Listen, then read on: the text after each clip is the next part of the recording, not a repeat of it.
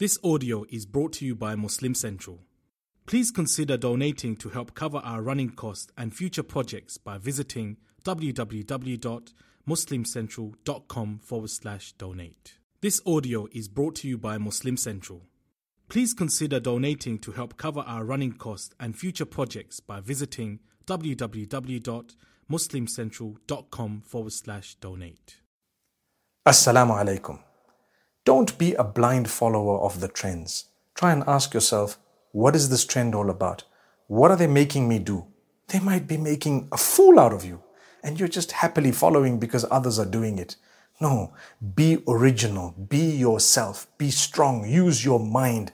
You must understand your beliefs. You must know your lines, your limits, your values, your morals, and don't just follow people simply because a lot of them are doing something that might be silly.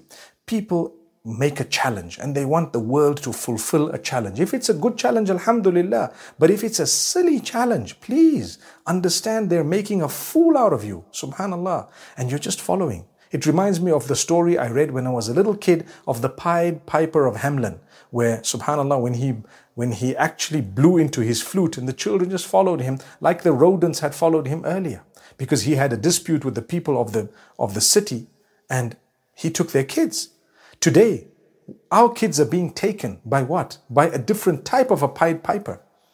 And this thing is just the flute being blown into and everyone's following. And they know that they're going in towards destruction, but they're all just going. You disobey your parents, you disobey society and community's norms, and guess what? There it goes.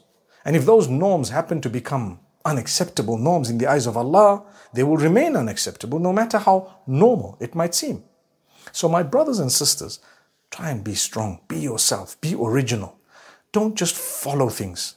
Don't just be so impressed by people simply because they're famous. I mean, someone could be famous and they could lead you straight to hellfire. And another person could be unknown and they could be patting you or tapping your back, directing you towards heaven.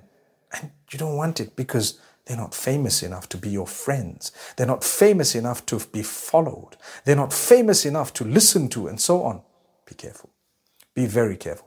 But the other side of the coin is when we tell people to do that which is unacceptable, when we are asking people to do something that would lead them to hellfire, be careful.